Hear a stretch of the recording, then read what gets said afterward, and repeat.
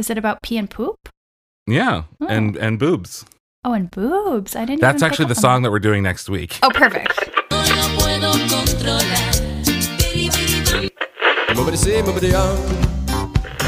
Excuse me while I kiss the sky. Till the sun comes up over Santa Monica Boulevard.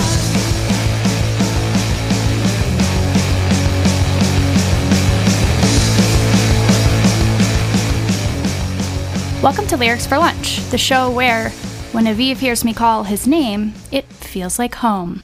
Wow. Wow, the enthusiasm with which you read that copy that you wrote. I'm journalist Lindsay Tucker. I'm here with writer, director, and music man, Aviv Rubenstein. Aviv, hello. I don't love being called the music man, but that's okay. It's my We're just- intro, okay? You can write yours Okay. next week. You better believe I will. So we've got the snackable meanings behind history's favorite songs. And today we're here to talk about the controversial mega hit, Like a Prayer. Controversial mega hit. Okay, so, right, snackable meanings behind popular songs. And we're talking about the controversial mega hit. Like a Prayer. Who is it by? Who are you? You're asking me. Yes. Madonna. Madonna.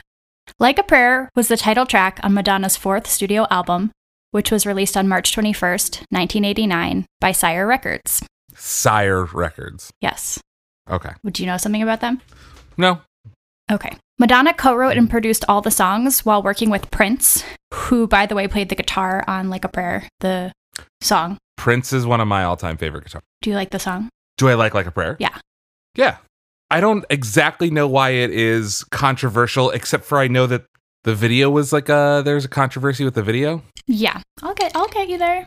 I can hear your I know the my ice in is your clinking. drink. I know. I'll put it down. I'm excited to hear about the controversy because I'm not super aware of it. Don't get your hopes up too high. I don't want to oversell it. Okay, well, too late.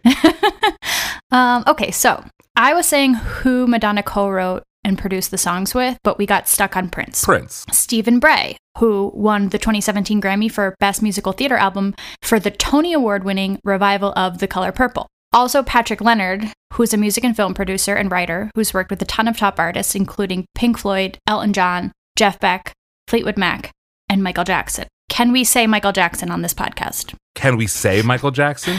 Yeah. Do you think that Joe Jackson is going to rise up out of his grave and kill us? No, I just don't want to promote a pedophile. Well, he can't get much more promoted now because he is dead. Okay. So Like a Prayer became my favorite Madonna song once I got the Immaculate Collection album when I was maybe 5 or 6. I love how all of the songs that you pick are just ones that you liked as a child. And you're like, let me tell you about when I was 5. Well, I think a lot of people growing up in the 90s had a lot of favorite beloved hits that kind of stuck around, right? Like I told one of my friends we're doing Like a Prayer next, and he was like, that's my jam. Hey, Pat, thanks for listening. So Just calling out every individual listener. yeah, so I do try to pick songs that I think are universally beloved and interesting to our friends and people our age. Ah, okay, yes. So right, it is a millennial bop for sure. Yeah. And I was obsessed with Madonna when I was little. So my babysitter had the tape of True Blue. So then I got the tape of True Blue. What is True Blue? Oh my gosh. It is so good. It still holds up. It was on repeat last summer. But what is it? True Blue is a Madonna album that came out. I thought it could have been like a movie or like, I don't know. Oh, okay. True Blue is an album that came out before Like a Prayer. And it has, every song is good. Great. So the Immaculate Collection was kind of a greatest hits. I seem to remember that coming out when we were kids. And it had a remix of Like a Prayer on it, which is rips. Remix. Okay. Like a Prayer came out during a transitional phase of Madonna's career. Tell me of this transitional period. Her acting career had initially shown promise but was fizzling. Do you know what her first major motion picture role was? Desperately Seeking Susan? Yeah, in 1985. Hey, I thought it was a little later than that, but hey. The year of our birth. Wait, were you born in 85 too? Yes. Okay. I was born in 85. Okay. The New York Times named it one of the 10 best films of 85. Oh, wow. I don't know anything really about that movie. Is Rosanna Arquette in that movie? Yeah. Yeah, it's like her and Rosanna Arquette. A bored New Jersey suburban housewife's fascination with a kooky character she's read about in the personal columns leads to shenanigans. And Madonna is the kooky, I think, the kooky person that she reads about. Yeah. A very free-spirited Madonna. A manic pixie dream Madonna. Yeah, but like it's okay because it's two women? Question mark. Okay, so her next two roles were 1986's Shanghai Surprise and 87's Who Is That Girl, both of which flopped horribly. The only reason that I have heard of Shanghai Surprise is because this is the second time we've gone through this bit of information because Lindsay mispronounced IMDb as IMBD Thank and you. insisted on starting over. Thank you for that. Both You're of welcome. these movies flopped horribly. Now I can pretend. Oh, that's interesting. I've never heard that before. Shanghai Surprise has a 1.5 on IMDb. It has a 13% fresh on Rotten Tomatoes. 8 reviews, 13%. So only 1 out of 8 of these reviews was positive. And it's from European-films.net. So while the budget for Shanghai Surprise was $17 million, it grossed less than $2 million worldwide. It's not good. And Who's That Girl did only slightly better. With a similar budget, it grossed just over $7 million and has a 2.5 on IMDb. Who's That Girl? Is what it's called? Who Is That Girl? Yeah. That was an 87. Is that there's a song, Who's That Girl, right? I think so. When I hear the words "Who's That Girl," Who's That Girl? I think of a song lyrics. So Yeah. 38% on Rotten Tomatoes for Who's That Girl. okay. So next she does. Oh my, the song is by Madonna. Oh, great. It checks out. Dumb. Next, Madonna does a Broadway play, which is David Mamet's Speed the Plow. Oh, okay. Very serious play. And it had a huge draw in part because of her star power. I think that's also the play that Lindsay Lohan decided to do. Ooh, can we verify that? in her comeback? I can. Lindsay Lohan in Speed the Plow in 2014. According to reviews, the arrestingly husky Lohan had, quote, a genuine if unstable star presence and breathless naivete in her West End debut. Wow. Good job, Lindsay. Not me, right? No, LL. Little known fact, Lyrics for Lunch and Side Lyrics for Lunch, LL Cool J, actually the LL stands for Lindsay Lohan. His full name, Lindsay Lohan Cool J. LL Cool J's name is Lindsay Lohan? Lindsay Lohan Cool J, that's correct. No, his last name isn't really Cool J. So it's Lindsay Lohan is his full name, parentheses, Cool J. How is this not widely known? Because I just made it up. Oh my god! Wait, did you really believe me? Yes! Lindsay, I have some bad news for you.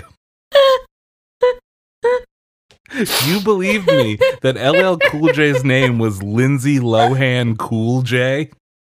No, I didn't believe you that the Cool J was part of it.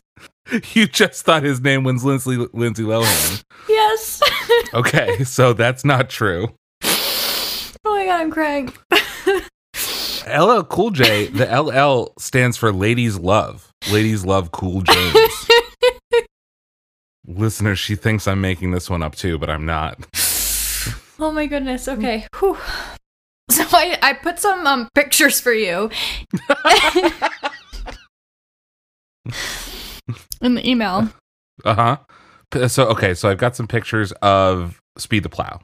And so Madonna's looking like kind of, would you call it reserved, right? She's in like a business suit in the main picture with like 80s glasses on. Mm-hmm. Co-stars Joe Mantegna and Ron Silver, so just a real who's who of late 80s shit. Mm-hmm. Ron Silver looks like Hart Bachner from Die Hard. Yeah, he looks exactly like that. She's looking good. Classic. Is it Madge? Midge? What's her nickname? Does she have a nickname or are we giving her one now? She has a nickname. Maddie? I think it's Madge. According to Google, Madonna has 9 nicknames. Oh, okay. Quiz me. I know none of them. Okay, take a guess. Maddie. 1. Donna. 0. Don. No. Moody. No. Modster. No. Madster. You're getting closer, actually. Madalicious. No. Esther. I might I have don't heard that. I might have heard that somewhere. M, Maddie, Madge, Mo, Nani, the Queen of Reinvention, the Material Girl, and the Queen of Pop. Those Queen ones aren't really nicknames. Like Queen, that's a nickname. I would call it maybe a moniker. Sure. You take it up with Google. Okay, so there's a little video that recaps some of what I just said. I think we can watch it, and then you can use snippets of it when you do this editing. Oh, thank you. The Tonight Show starring Johnny Carson. Ooh, John The king of Tesh. late-night television is going back to work. Wow. The woman who once called herself a boy toy is hoping that after tonight, everybody else calls her a Broadway star. Lisa Gibbons has a special cover It's a little story condescending. Yeah, I'm wondering if this was like her image was like a huge sex pot, right? And this is like her push toward legitimacy.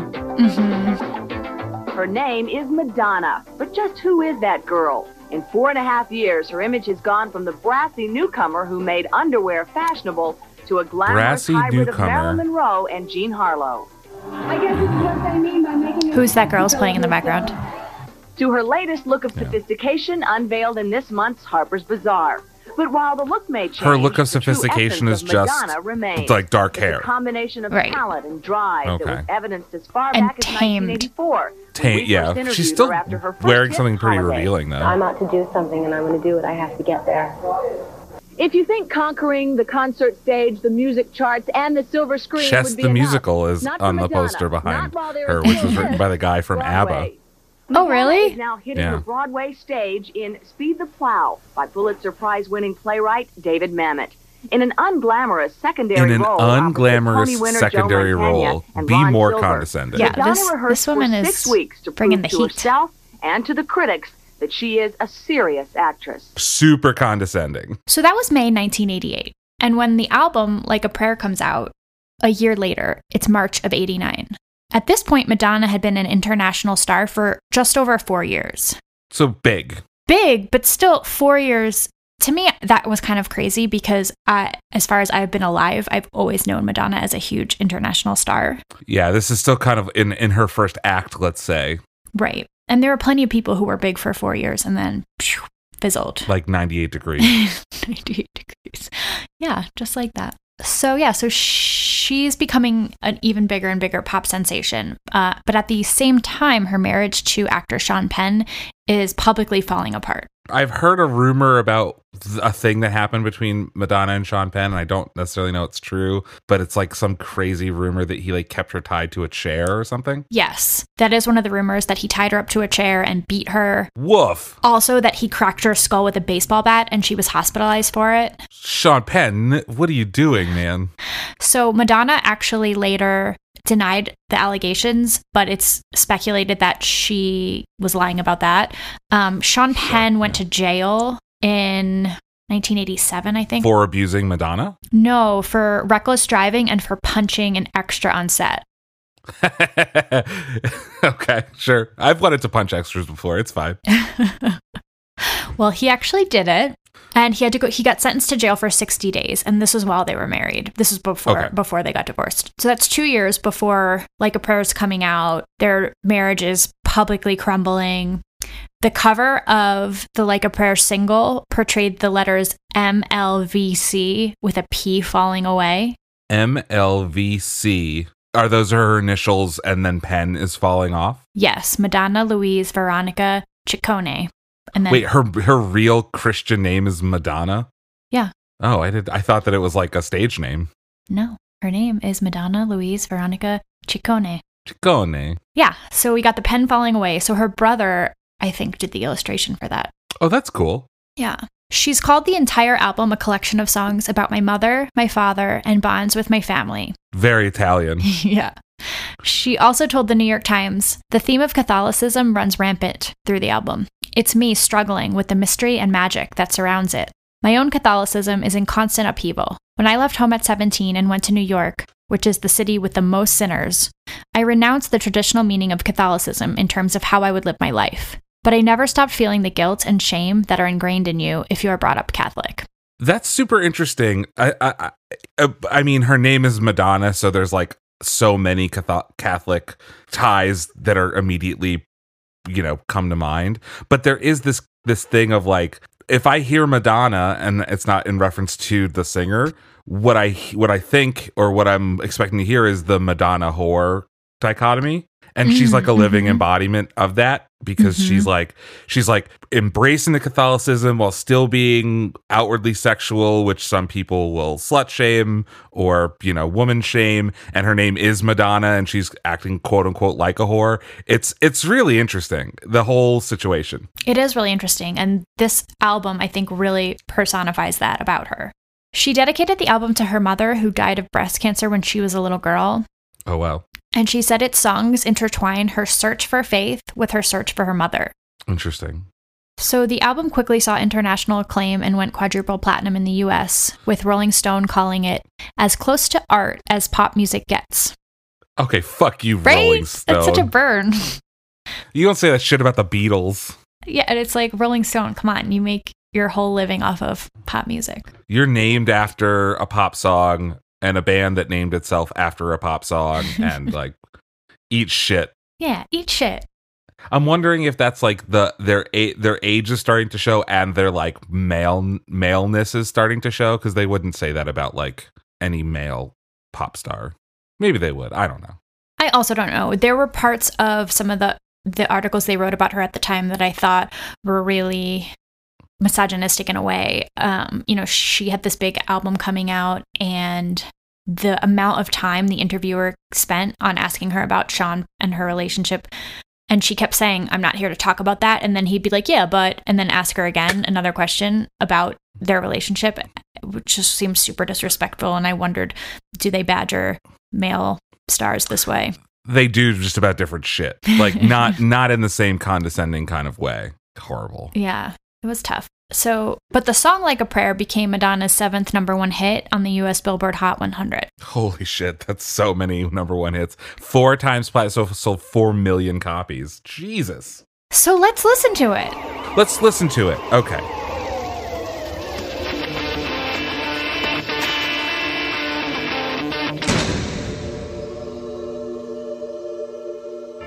Life is a mystery. So we've got church organ already, right? Which is like already this religious illusion. Right. My name, and it feels like home.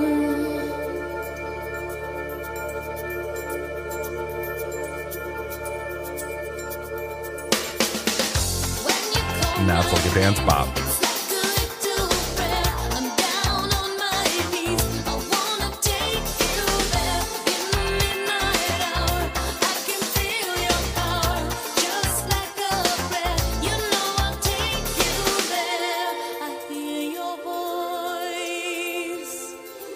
This song has interesting dynamics, right? Because it has this cool backbeat that's like a dance thing, and then it completely cuts out and is basically like an a cappella thing until the hook comes back in, which is not something I'd expect us to hear in a pop song.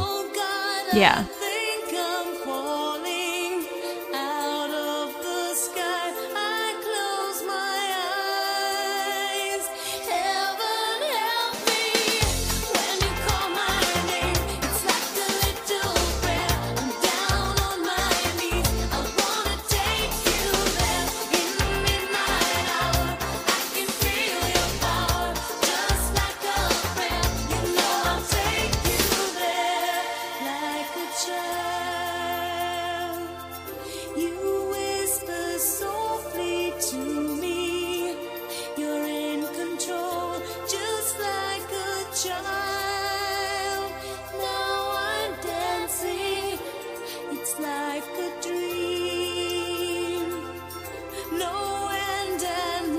So this is what I'll say. It's lyrically, right? It seems pretty innocuous, but if you come at it with the knowledge of that Madonna is supposed to be like this ultra sexy character, like you can kind of read into, like you can read a sub-dom relationship into the lyrics of the song that I don't actually think are there, but because it's Madonna, it's got to be about something salacious. No, I think the lyrics were absolutely meant to be a double entendre of sorts. Oh, really? Yeah, we'll get to that. Well, never mind. Yeah, I'm down on my knees. I want to take you there. Is a, kind of a single entendre.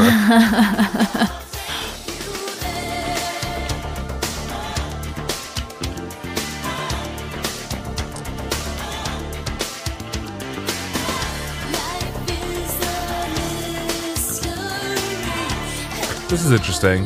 The bridge is just the first verse in a different backing set of chords. That's fun.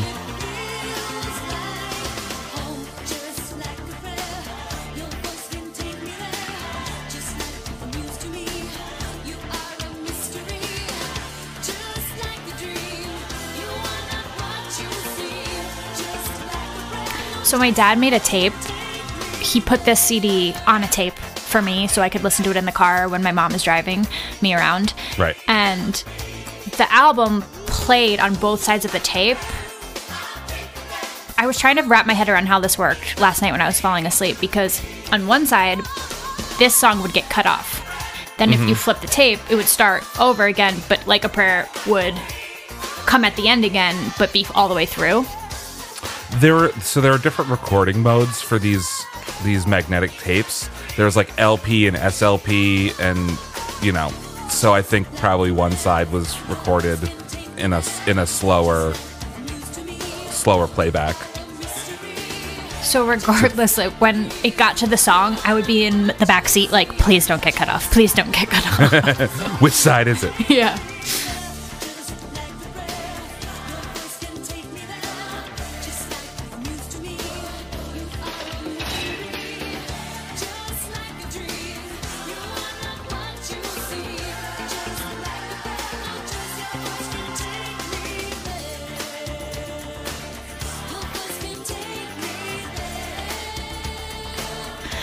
I meant to go back and listen to the Immaculate Collection version, The dance version? the remix, Yeah.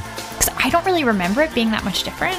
Probably isn't. But I didn't remember it. When this song starts, there's like that guitar in the beginning.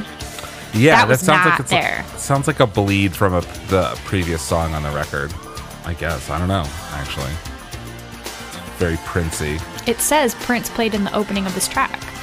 Yeah, so there you go. That's the opening of the track. So what is the song about? Okay. So I don't know. I don't know. I don't know. I mean, I think, like I said, there are some religious illusions and some kind of like giving up your power illusions that could be sexual, but also could just not be. So, Do you want to hear what she has said about it?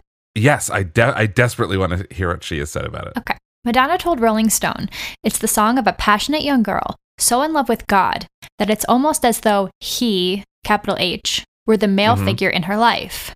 She said, "From around 8 to 12 years old, I had the same feelings. I really wanted to be a nun." There's like an old stand-up bit from the 90s where it's like a guy pretending to be a priest being like, your body is a vessel with which you make love to God. And they're like, no, that's not it. But that's basically what she's saying, right? Is like she loves God so much that there is like a sexually suggestive element to her relationship with this higher power, which, like, I don't know if that's true, but like it's definitely a good soundbite. Right. So as we said before, I think that the lyrics serve as a double entendre for religion and sex at the same time. So the Andre Crouch Gospel Choir sang on this track, but they refused to appear in the video. What? Okay. This is Why? From Song Facts. When Crouch examined the lyrics to Like a Prayer, he approved of the religious imagery with Madonna on her knees sending a prayer to the Lord above. Sure. Add in a church organ and Crouch's holy choir, and you've got yourself a gospel song approved by a famous pastor.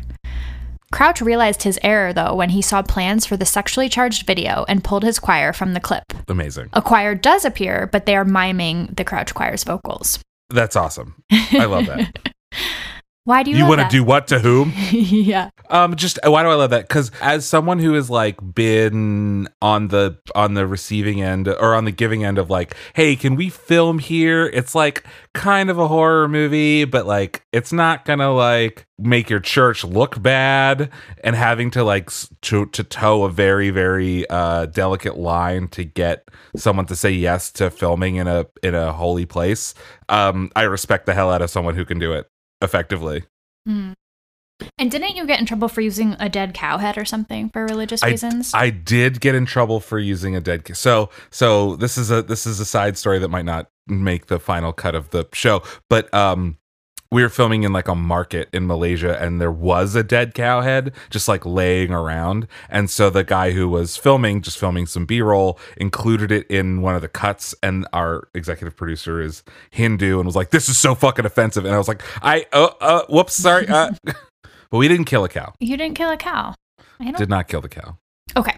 So here's what Rolling Stone said of the song at the time. The ethereal title song itself, which opens with Madonna quietly reciting the rosary, seems to portend a personal spiritual purge. It is the debut of the philosophical Madonna, who, at 30, seems to be making a public policy changeover. Getting it on has been stoically supplemented by getting on with it. No, Rolling Stone, what the fuck are you talking about? So to me, this seems to be a commentary on her like a virgin image, her sexier image, and what's happening in her personal life. So getting on with it. Right. Getting on with it being life, or getting on with like growing up, or, you know, putting her quote unquote slutty past behind her. We'll do a mini lyrics for lunch at the end about like a virgin, because there's a fun little story about that, but I'll save it for the end. You want to save it? Yeah, I'll save it. Okay. Unless you think I should do it now. I'd like to hear it. Yeah, so Like a Virgin was from 1984, from her second studio album, also called Like a Virgin, but it had this kind of second life because of the 1991 movie Reservoir Dogs. So in the beginning of Reservoir Dogs, Quentin Tarantino and company are debating the meaning of Like a Virgin, and Tarantino alleges through himself and his characters that Like a Virgin is about just big dicks, and like a woman who is so quote unquote slutty that she doesn't feel the pain of a big dick anymore, and so she meets a guy who's got a huge dick, and it makes her hurt like the very first time. And this is absurd. So Madonna responded to this. She told in a Rolling Stone interview, she explained how it was about emotions rather than sex. She says, quote, "I was singing about how something made me feel a certain way, brand new and fresh, and everyone else interpreted it as, quote, I don't want to be a virgin anymore, fuck my brains out. And that's not what I sang at all." And so years later, after seeing the scene in Reservoir Dogs, Madonna gave Quentin Tarantino a copy of her erotica album with the inscription, "Signed to Quentin. It's not about dick, it's about love, Madonna." Okay. That is amazing, but I'm also confused. She's using so much sexual innuendo and then saying it's not about sex. Yeah, I mean, I'm sure. So like a Virgin is about, I mean, it's clearly about sex. The song's called Like a Virgin Touch for the very first time. But I think his specific take on it was that it was just about a guy whose dick is so big. Yeah, horse. Right? It's like it's like the male fantasy, right? Like, oh, my dick is so big that even though she's not a virgin, she's been around the block a few times. She knows what she's doing around these parts, but it still feels like she's a virgin because my dick is so big. Swear to God, the hooker gave the money back. So when did Erotica come out that she sent that? So Erotica is in 92, right? So it's the album that came out after Reservoir Dogs came out. It's about love. Oh, it was about love. It's about love. Just like her relationship with Sean Penn. It was about love? I mean, I think she really did love him, and you see this with relationships all the time. Eventually, they just run their course, and with this, it seemed like there was a lot of abuse, probably, and reasons to leave. But it's hard to leave, and she probably, gave it her all and stayed for as long as she could. And so when, as we've said many times, this album came out, I think she had just bought a house, her own house, which was something like a 2-bedroom, but the tabloids were reporting that it was a 5-bedroom. And So we're already there's already a cloud around Madonna as this big spending, fast moving woman, wild woman, right? here's what Rolling Stone wrote at the time. Madonna's woes dangle like shredded pulp from the jaws of gossip carnivores. Shut up, Rolling Stone. You're just trying to turn me against Rolling Stone this entire podcast. Wait, Shut I'm the not fuck done. up, guys. Among supermarket literature queens, she is the ultimate checkout girl. I'm gonna throw up. Lately, she is consoling herself with capitalism. Material Girl.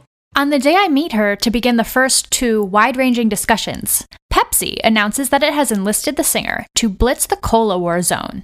She will reportedly earn $5 million for 1 year's allegiance, which would include commercials and tour sponsorship. In addition, she has been busily overseeing the editing of the Like a Prayer video and preparing for her role as a cheeky vixen in Warren Beatty's film Dick Tracy.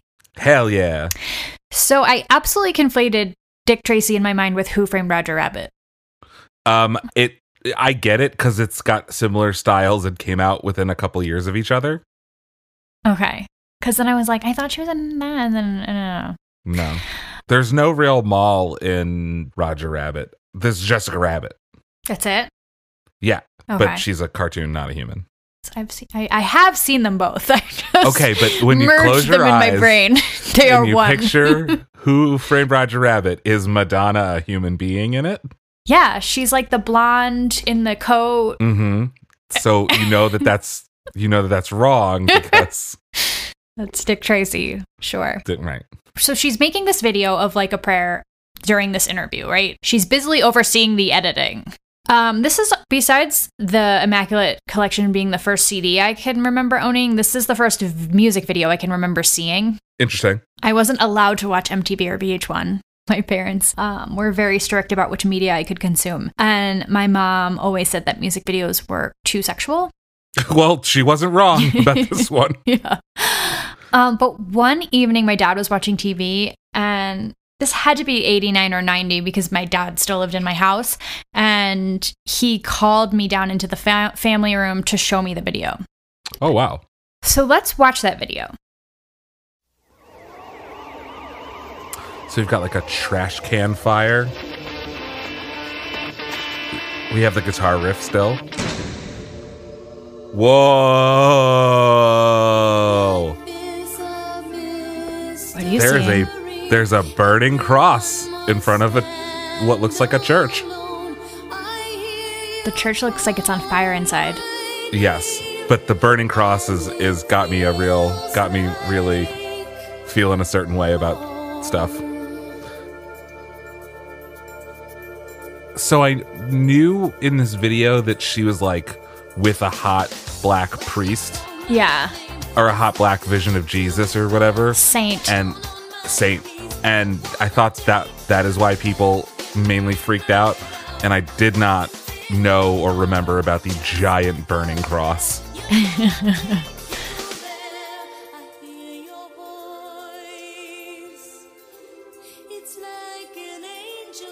So she's lustfully singing out to this black saint statue. Mm-hmm. Which is he gonna come alive? Is this like the plot of Mannequin? it is. Shit. She's laying down. Yeah. So do we think this is like a troll job? Is she like, here I go, I'm gonna do something, I'm gonna convince everyone that this is one thing, and that I'm not gonna be sexy Madonna anymore, and now I'm just gonna like put this dude's toe in my mouth? I think she was very thoughtful about the messaging that she was sending, and she was very aware of her audience, and she was smart about it. Sure. I don't love this guy coming alive, but still made a plaster. So this is Leon, Robinson? What's his last name? I don't know. The guy from Cool Runnings? I don't know. I mean, I've seen Cool Runnings. Yeah, Leon Robinson. Which is after this. Cool Runnings was like 92. So this is where he got to start. Guys at Disney are like, should we get the guy from the Like a Prayer video? Oh, so she's got the stigmata. Mm-hmm. So wait, she's got the stigmata, so she's Jesus? I don't understand how the stigmata works, actually. Have you seen Stigmata, the movie? No. I'm surprised. Well, you know, I gotta watch all of High School Musical. The musical, the series 2? I can't wait for season 2 to come out.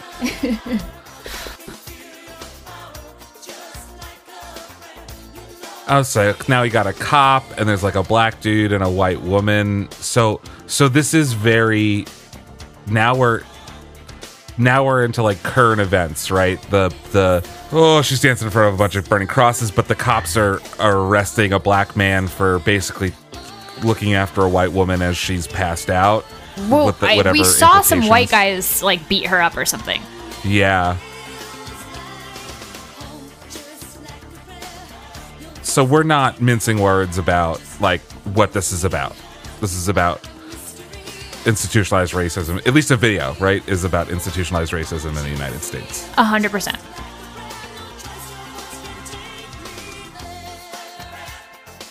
Now she's dancing with the choir. This is a great video. I don't know that I've ever seen this all the way through. So now he seems to be in jail. She's at the courthouse. Yeah, trying. And by so they this lock is the band who is trying to help the woman. Played by the same guy who plays the Black Jesus Saint fella. And there's this kind of meta thing where everyone's now taking their bows. Very interesting video. And the curtain call. Yeah. The end. That's all, folks. Okay. So these are Madonna's own words of what happens in the video. A girl on the street witnesses an assault on a young woman. Afraid to get involved because she might get hurt, she is frozen in fear. A black man walking down the street also sees the incident and decides to help the woman. But just then, the police arrive and arrest him. As they take him away, she looks up and sees one of the gang members who assaulted the girl. He gives her a look that says she'll be dead if she tells. The girl runs, not knowing where to go until she sees a church. She goes in and sees a saint in a cage who looks very much like the black man on the street, and she says a prayer to help her make the right decision. He seems to be crying, but she is not sure. She lies down on a pew and falls into a dream in which she begins to tumble in space with no one to break her fall. Suddenly, she is caught by a woman who represents earth and emotional strength and who tosses her back up and tells her to do the right thing. Still dreaming, she returns to the saint, and her religious and erotic feelings begin to stir. Oh, man. The saint becomes a man. She picks up a knife and cuts her hands. That's the guilt in Catholicism, that if you do something that feels good, you will be punished. As the choir sings, she reaches an orgasm crescendo of sexual fulfillment intertwined with her love of God. She knows that nothing's going to happen to her if she does what she believes is right. She wakes up, goes to the jail, tells the police the man is innocent and he is freed. Then everybody takes a bow as if to say, we all play a part in this little scenario. Wow. I mean, I can follow that when you're reading it to me, but the fact that Madonna plays both the woman and the assaulted woman is a mite bit confusing. Was that definitely her, the assaulted woman? I think so. The one that was I like actually laying wasn't on sure. the It just couch. seemed like a lot of hair. 80s. You could be right. I wasn't sure. When the video was still forthcoming, Rolling Stone, in this interview that I have mixed feelings about, asked her about the Pepsi commercial. So she signed a 5-year deal with Pepsi that involved her doing commercials and radio spots and stuff, right? And they were going to fund her tour. Okay. Pepsi presents Madonna's Like a Prayer tour. Right. So let's do a little table read of this quick Q&A about Pepsi. Do you want me to be Madonna or do you want me to be Rolling Stone? I'll be Rolling Stone. I'm getting limbered up to be Madonna. You're using the song Like a Prayer in your Pepsi commercial. You're not going to call it Like a Pepsi, are you? Well, I wouldn't put Pepsi in any of my songs. Pepsi is Pepsi and I'm me. But why do the commercial? You don't need the dough, do you? No, but I do consider it a challenge to make a commercial that has some sort of artistic value. I like the challenge of merging art and commerce. As far as I'm concerned, making a video is also a commercial. I agree with her. The Pepsi spot is a great and different way to expose the record. Record companies just don't have the money to finance that kind of publicity. As it is, the music will be playing in the background, and the can of Pepsi is positioned very subliminally. The camera pans by it, so it's not a hard sell commercial. Mm-hmm. The best laid plans.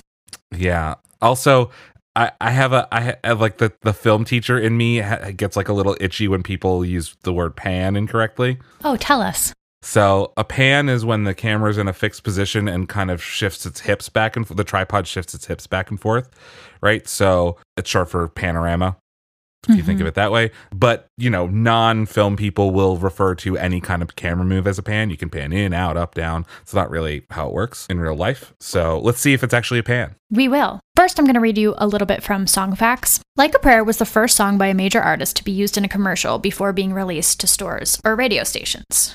With the cola wars heating up, Pepsi signed Madonna to a $5 million endorsement deal, which included a 2-minute commercial that would debut this song. The spot, overseen by Pepsi's ad agency BBDO, was called Make a Wish, and it showed Madonna watching an 8-year-old version of herself and doing some jubilant street dancing. Cool. The commercial was promoted in a 30-second spot that aired during the Grammy Awards on February 22nd, 1989. So it's a commercial for a commercial during the Grammys. It's a commercial for commercial. We do that also for like movies now, where it's like a trailer release trailer for like the Avengers or whatever. But This is huge. This is like, what other commercial had this much buzz on it? Maybe the Apple commercial from 1984. I wasn't alive. I don't remember it. It's the one that's like the 1984 where the woman swings the hammer into the big TV. Okay. Then on March 2nd, it aired, like the real spot. The 2-minute song aired on primetime television worldwide, including in America, where it was seen on The Cosby Show. Woof, guys. Okay. So was it integrated into The Cosby Show? Like Theo sitting down, he's like, let's see what's on TV today. Oh, Madonna's got a new Pepsi commercial. Right? That's a great question. It's not clear from how it said it was, seen on The Cosby Show, but I think they meant during. Yeah, I'm also sure that The Cosby Show is one of the biggest shows in the world at the time. The Pepsi people claim that 250 million viewers saw the ad and that they were clearly the choice of the younger generation, as their partnerships with Whitney Houston, Michael Jackson, and now Madonna demonstrated. Well, yeah, but they almost set Michael Jackson on fire. And by almost, I mean did. They did set Michael Jackson on fire. They did? Tell me more about this. Yeah. Michael Jackson was doing a Pepsi commercial and one of the lights, I think, exploded and set his hair on fire. Oh my God. This corresponds to around the time that he started bleaching his skin.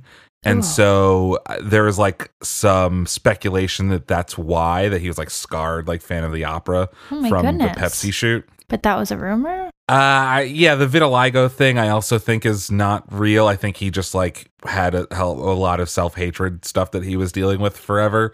But yeah, so the Pepsi shoot did set Michael Jackson's hair on fire briefly. Okay, so let's watch the video. The Pepsi video. Okay. Pepsi commercial. So there's a sign that says Madonna's 8th birthday, right? I'm wondering if that's real though. I think that this is all staged footage. No, yeah. This is the commercial, though. Yeah. So they're actually pushing in on a bottle of soda with a straw in it that must be Pepsi. Oh, and they switch. So it's definitely not the real footage. Never mind. And we're tracking past a building with a Pepsi sign in it. And we've just pushed in on a Pepsi sign.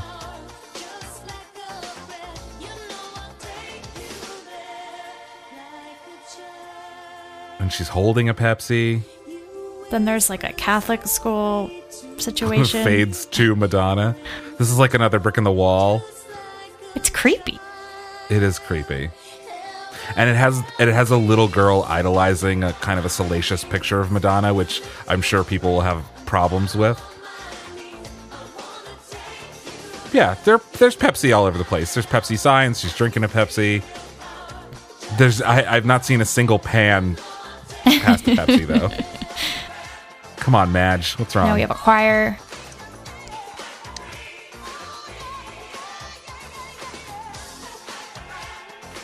Yeah, she's in like kind of a black church situation.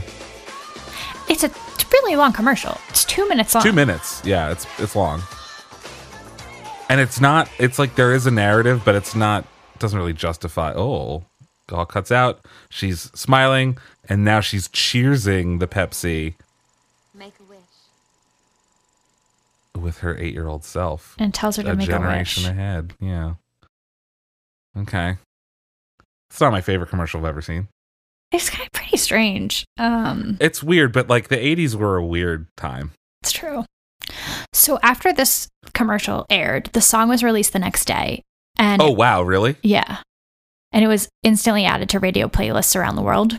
It was also added to MTV. But as we know, instead of creating the video that was an extension of the commercial, Madonna created her own video. Oh, so wait, so the music video was supposed to be an extension of the commercial originally. That's what Pepsi thought was going to happen. Oh, interesting. We know what happens in the real video now. Yeah, not a Pepsi to be seen. Not a Pepsi. There's an interracial kiss. The stigmata, the burning crosses. There's an arrest of a black man. It's unclear to me if Pepsi thought that the video was going to have Pepsi in it or if they just thought that the same concept would be followed. Mhm. But either way, they were assaulted by religious groups who were outraged. The American Family Association and the Vatican condemned it. Pepsi was Wait, say that one more time. The who condemned it? the American Family Association and the Vatican. And the Vatican. Oh, So yeah. the Pope. So someone walked into the Pope's office and was like, JP the 2, John Paul, take a Yeah. look at this fucking video here. So he actually was encouraging fans in Italy to boycott Madonna. Okay. Good job, everyone. Cancel culture. Run amok. Yeah. So Pepsi dropped Madonna and they never aired the commercial again. So they only ever aired it once or for like a day. Right. In the beginning. I don't know how that works. I mean, were they like, pull the plug? And then it took a couple of days? Yeah, I I'm don't not know. really sure. But they pulled the plug right away. According to Songfacts, Madonna and MTV were the big winners here. Those who thought she came off as a recalcitrant priss tended to be older, conservative folks who are far outside of her target audience. And the kind of authority figures her fan base, the same ones Pepsi was going after, despised. Yeah. So in defying her corporate suitor, Madonna showed that her art was more important than their money. Pepsi got the song for one day, but MTV, always a Madonna stronghold, got the rest of the run and benefited from the controversy as viewers tuned in to see what all the fuss was about. So now I just want to go back to that quote where she says, I consider it a challenge making a commercial that has artistic value, merging art and commerce. As far as I'm concerned, music video is also like a commercial. The Pepsi spot is great and different way to expose the So all this was like basically bullshit, right? Like this was like a calculated plan, or at least she like was aware that this could have been the outcome of what she was doing. 100%. So I love that. I respect the fuck out of that she's just like rope-a-doping people. Yeah, and that's why I was also saying I think this music video is really smart. I think she totally knew what she was doing. Yeah. So Pepsi had 2 more commercials planned and was going to sponsor Madonna's Blonde Ambition tour, which we have mentioned, but I did not remember the name was Blonde Ambition. Which is funny because she's a brunette now. Right. They dropped all association with her. She got to keep the $5 million. Fuck yeah. And she said, Good job. she said, I made a video and it made some people mad. Drank some Pepsi and called it a day. Oh, I respect the fuck out of that too. I know, it's so great. Oh, I also wanted to add Pepsi asked MTV to withdraw the video and they declined. Also excellent. And then the video won the Viewer's Choice Award at the 1989 MTV Music Video Awards. Very cool. Why did I think this video was banned? Well, it was banned by the Vatican, Sure. which I'm not Catholic, so I don't really understand how that works. The Vatican, how do they ban videos? They're not showing I videos. think that they're just like, we don't like it. Right. So here's a video of Madonna talking about the negative reaction to the video. It's a 1989 interview. I mean, it's a very taboo subject to have an interracial relationship, you know what I mean? Just back to Blonde. And Yeah. the idea of that kind of joyousness in the church, you know what I mean? It dealt with a lot of taboos, and it made people afraid. And I think the people who reacted negatively to it were afraid of their own feelings that they have about those. She's 10,000% right. Yeah. And like doing it on church grounds is like even more transgressive, right? Yeah. Not only is she kissing a black man, she's doing it in a church. So last month, The Hollywood Reporter interviewed the video's director, Mary Lambert, because of the waves the Montero video was making. Okay. So I'm going to read a little bit of that. The Montero Call Me By Your Name video, with its glistening pull to hell and sexy satanic lap dance, has reignited the culture wars in ways not seen since the 1980s. Back then, Madonna's video for Like a Prayer was the controversy to beat. Yeah, and the Montero video is great. Fabulous. That's just my opinion of it.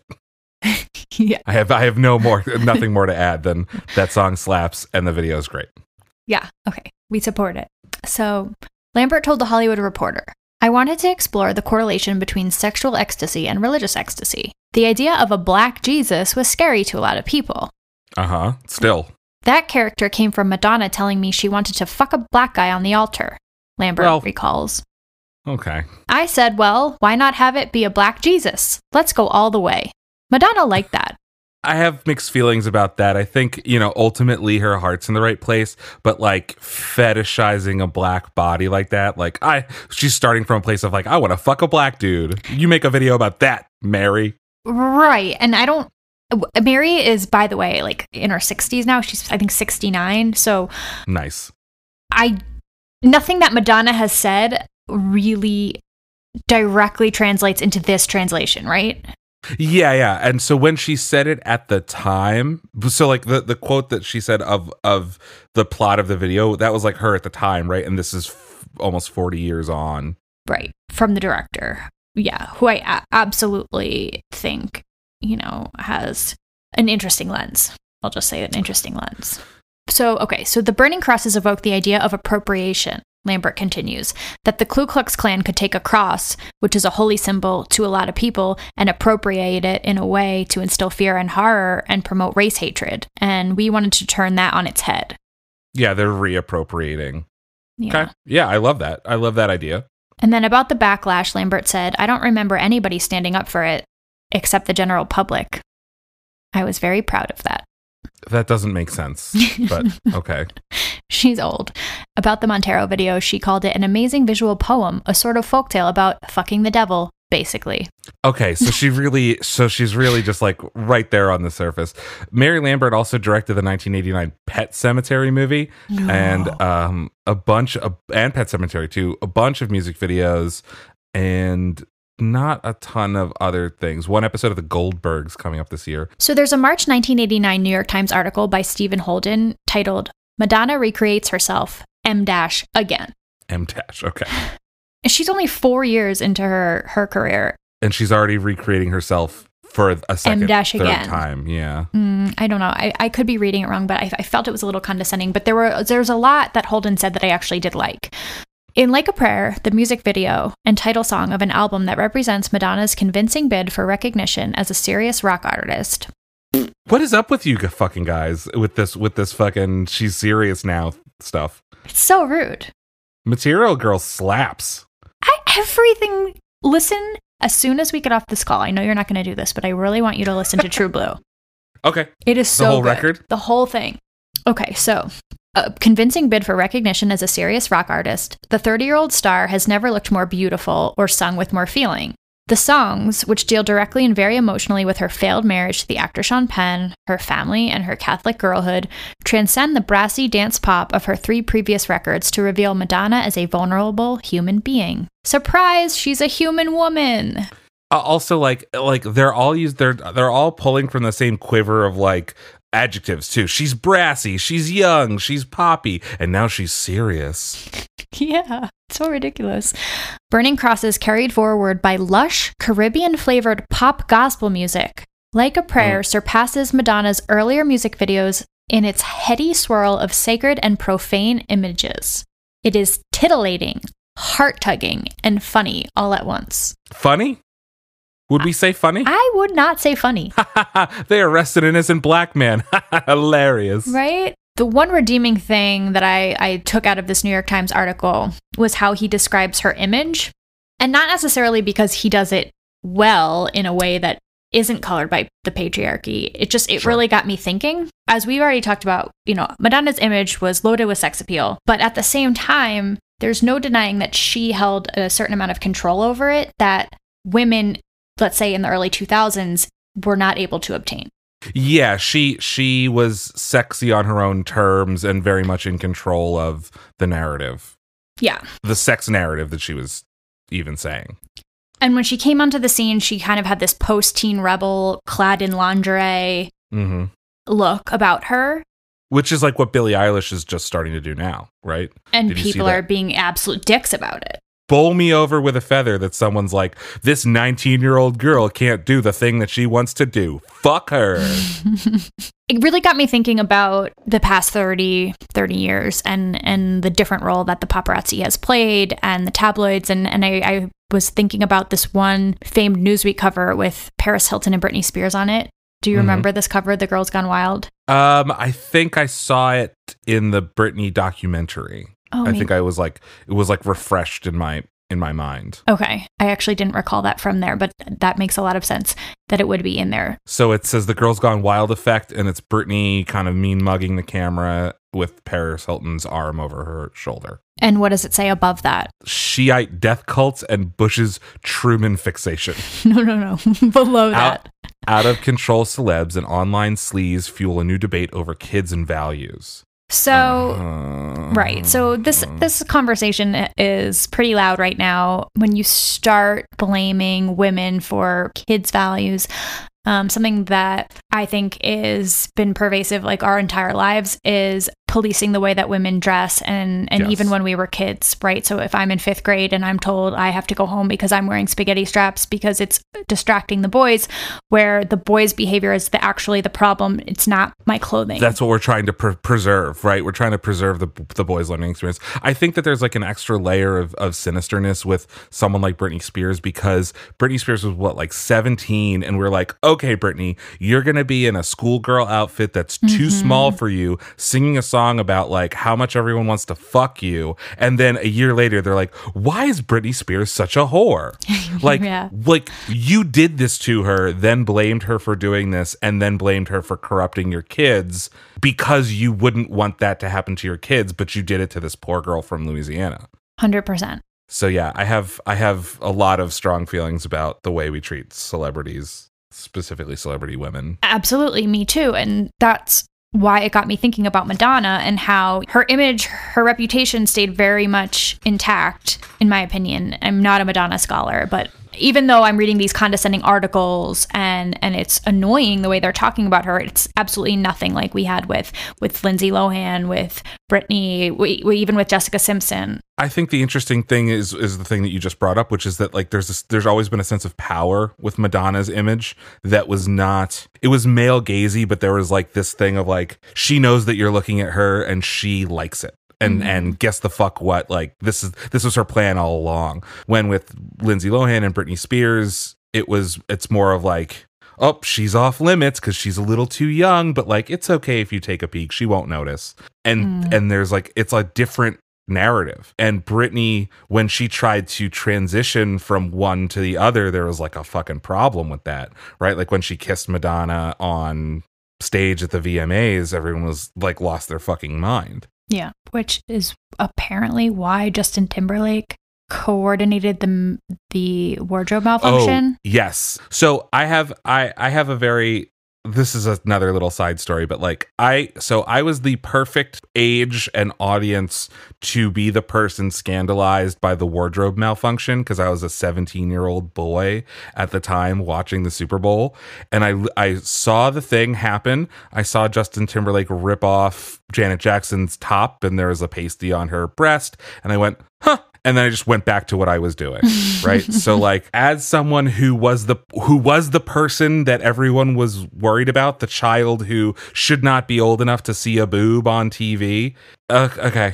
Like that was such a non-story that everyone made a huge story about. And who was punished for it? Oh, clearly Janet was It's punished Janet. for it. Not for Justin. having a boob. Right. Right. And also, you know, the idea of broadcasting things that might be even remotely salacious to people was also punished for it, right? Like we were in a really kind of reactionary time in the country anyway. We had like 9/11 had just happened. We just started the Iraq War. And so these like family values shit was like really, really pervasive everywhere. And this was just like another kind of dam that broke for the conservative wave that was in the early 2000s. It like still makes me want to fucking vomit. How dare you have a boob? Yeah, which was like, how dare you have a nipple that was covered up? I also, the lies that were told afterwards of like, oh my God, it was a malfunction. We never meant for this to happen. This was we're so sorry. We've wronged the American people. Like all of that was clearly transparently bullshit. Like it happened at the I'll have you naked at the end of the song part of the song. Yeah. Come on, guys. How stupid do you think we are? Yeah. He did that on purpose. I also think that she like signed off on it. No, well, again, this hasn't been fact checked by me, but I read something that was from like Justin's wardrobe artist, Yeah, the wardrobe person.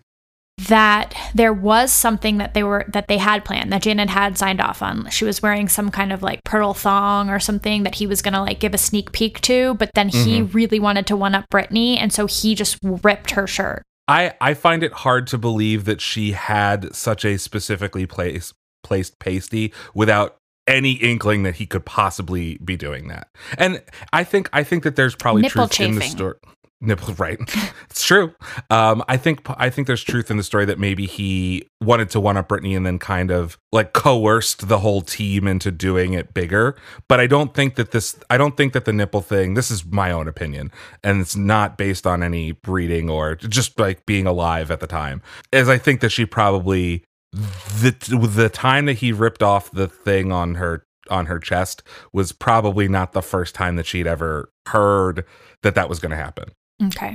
You know what I mean? I think both can be true at the same time, that he wanted to do it, he coerced it, he went a little bit rogue, but I don't think he went rogue on live television in front of 200 million people. I definitely don't know, and I've had a lot of mixed feelings lately because Justin has been seeming like a real asshole, but I really, really loved him, and you know. Yeah. It is I'm sure that we could do an entire story about that one song, or about his kind of post Britney breakup album. Yeah, maybe we'll talk about it another day because it is super interesting, and it's almost like Nipplegate. But which also that leads into this kind of Britney Spears, Lindsay Lohan, Paris Hilton obsession of like nip slips. Do you remember when everything was like, oh my God, Lindsay had a nip slip getting out of a limo? Like, leave her the fuck alone. What is wrong with you people? I know. I can't even imagine the assault that these women were under, and they're so young and they're so sexualized and under the microscope and judged for every little move they make. And then when they turn to drugs to cope, we're like, we always knew she was a drugged out whore. Yeah, it's really sad. It is very sad. So in 1989, people weren't like as crazy for this salacious good girls gone bad narrative. Mm-hmm. So here's what Holden had to say about Madonna. Steeped in pop culture iconography, she has manipulated the persona of the good bad girl in music videos, concerts, and endless photographs in a way that has made her self-invention a kind of ongoing performance, and has made her one of the 10 highest paid entertainers of the late 1980s, having earned, according to Forbes magazine, more than $20 million in each of the last 3 years. This is a Madonna quote. What I do is total commercialism, but it's also art. I like the challenge of doing both, of somehow making art that is accessible and making commerce something artistic. Which is a thing that she's exactly what she said with the Pepsi commercial interview, right? She was really smart. She said, I think I have a very healthy point of view about myself. This is Holden again. Having virtually invented herself in the downtown New York club world of the late 70s and early 80s, Madonna must be well aware that the kind of teenage adulation she attained with Like a Virgin, her first #1 hit, which led hordes of adolescent girls to dress like her, is stardom of the most perishable sort. Her challenge has been to find a way of entertaining the grown-up show business mainstream while still remaining something of a kid in the eyes of her fans. It has been a race against time. But with Like a Prayer, which demonstrates such impressive musical growth, she appears to have won, at least in the world of pop music. So once again, this is like such condescension from like this guy who's like, well, we all know that we only liked her because she was salacious and the teenage girls started dressing like her and like they're growing up. So she's got to do something real this time. And what she was doing was very real. It has withstood the test of time. Like nothing else. I would even say that this is her last mega hit, right? All of her other gigantic hits came before this. Yeah, so this was her 7th, and she's only had 12 number ones. Not only, but you know what I mean. After the 7th. She's definitely past the midpoint. But like if you think of Madonna, you think of like Virgin, Material Girl, Express Yourself, Lucky Star. You don't think of like Beautiful Stranger. Right. So I leave you with this. Madonna got to kick it to Pepsi one last time in April 2017 amidst another disastrous moment in Pepsi's cultural history. What a fucking... Do you remember this? Hi, listeners. Aviv here from the future. We're about to talk about Kendall Jenner's infamous Pepsi commercial from 2017, and we mistakenly call her Kylie Jenner like 6 times. Consider this your preemptive apology for us messing up her name a million times, and please enjoy the rest of the show. The Kylie Jenner thing? Yes. Oh my God. Listeners, do you remember Kylie Jenner solving racism by giving cops a Pepsi? Okay, so there's this video of the ad. Kylie Jenner is blonde. She takes off her wig. She goes to protest, and then they give the cops a Pepsi, and racism is solved. And Madonna's caption says, "When you wake up and you realize that shit doesn't really make sense. #chosen. Side note, my Pepsi commercial was pulled 30 years ago because I was kissing a black saint. Ironic." Right. Wow. But this, I think that this fucking weird toothless bullshit is, I think that Pepsi would still pull a video of a white woman kissing a black saint, but do this fucking nonsense. Of course they would. This video is exactly as tone deaf as pulling the other video. So you have Kylie Jenner, she like ditches a photo shoot, shakes out her hair, she joins a street protest, then offers a Pepsi to an oppressive looking police officer. I don't actually even think that the police officer looks that oppressive looking, which is part of the problem, right? Like it's not they all look oppressive to me. That's true, but he's not in like tactical gear. He's just like out there chilling, which is not true to what protesters have gone through over the last 20 years in this country. Right, they're So she hands him a Pepsi. A woman in a hijab takes a picture. He smiles and drinks it. And then there's like a dance party. Like everyone's hooting and hollering that the cops aren't firing tear gas at them. Right. So it's like this cop is cool. And at the same time, they're absolutely appropriating the Black Lives Matter movement.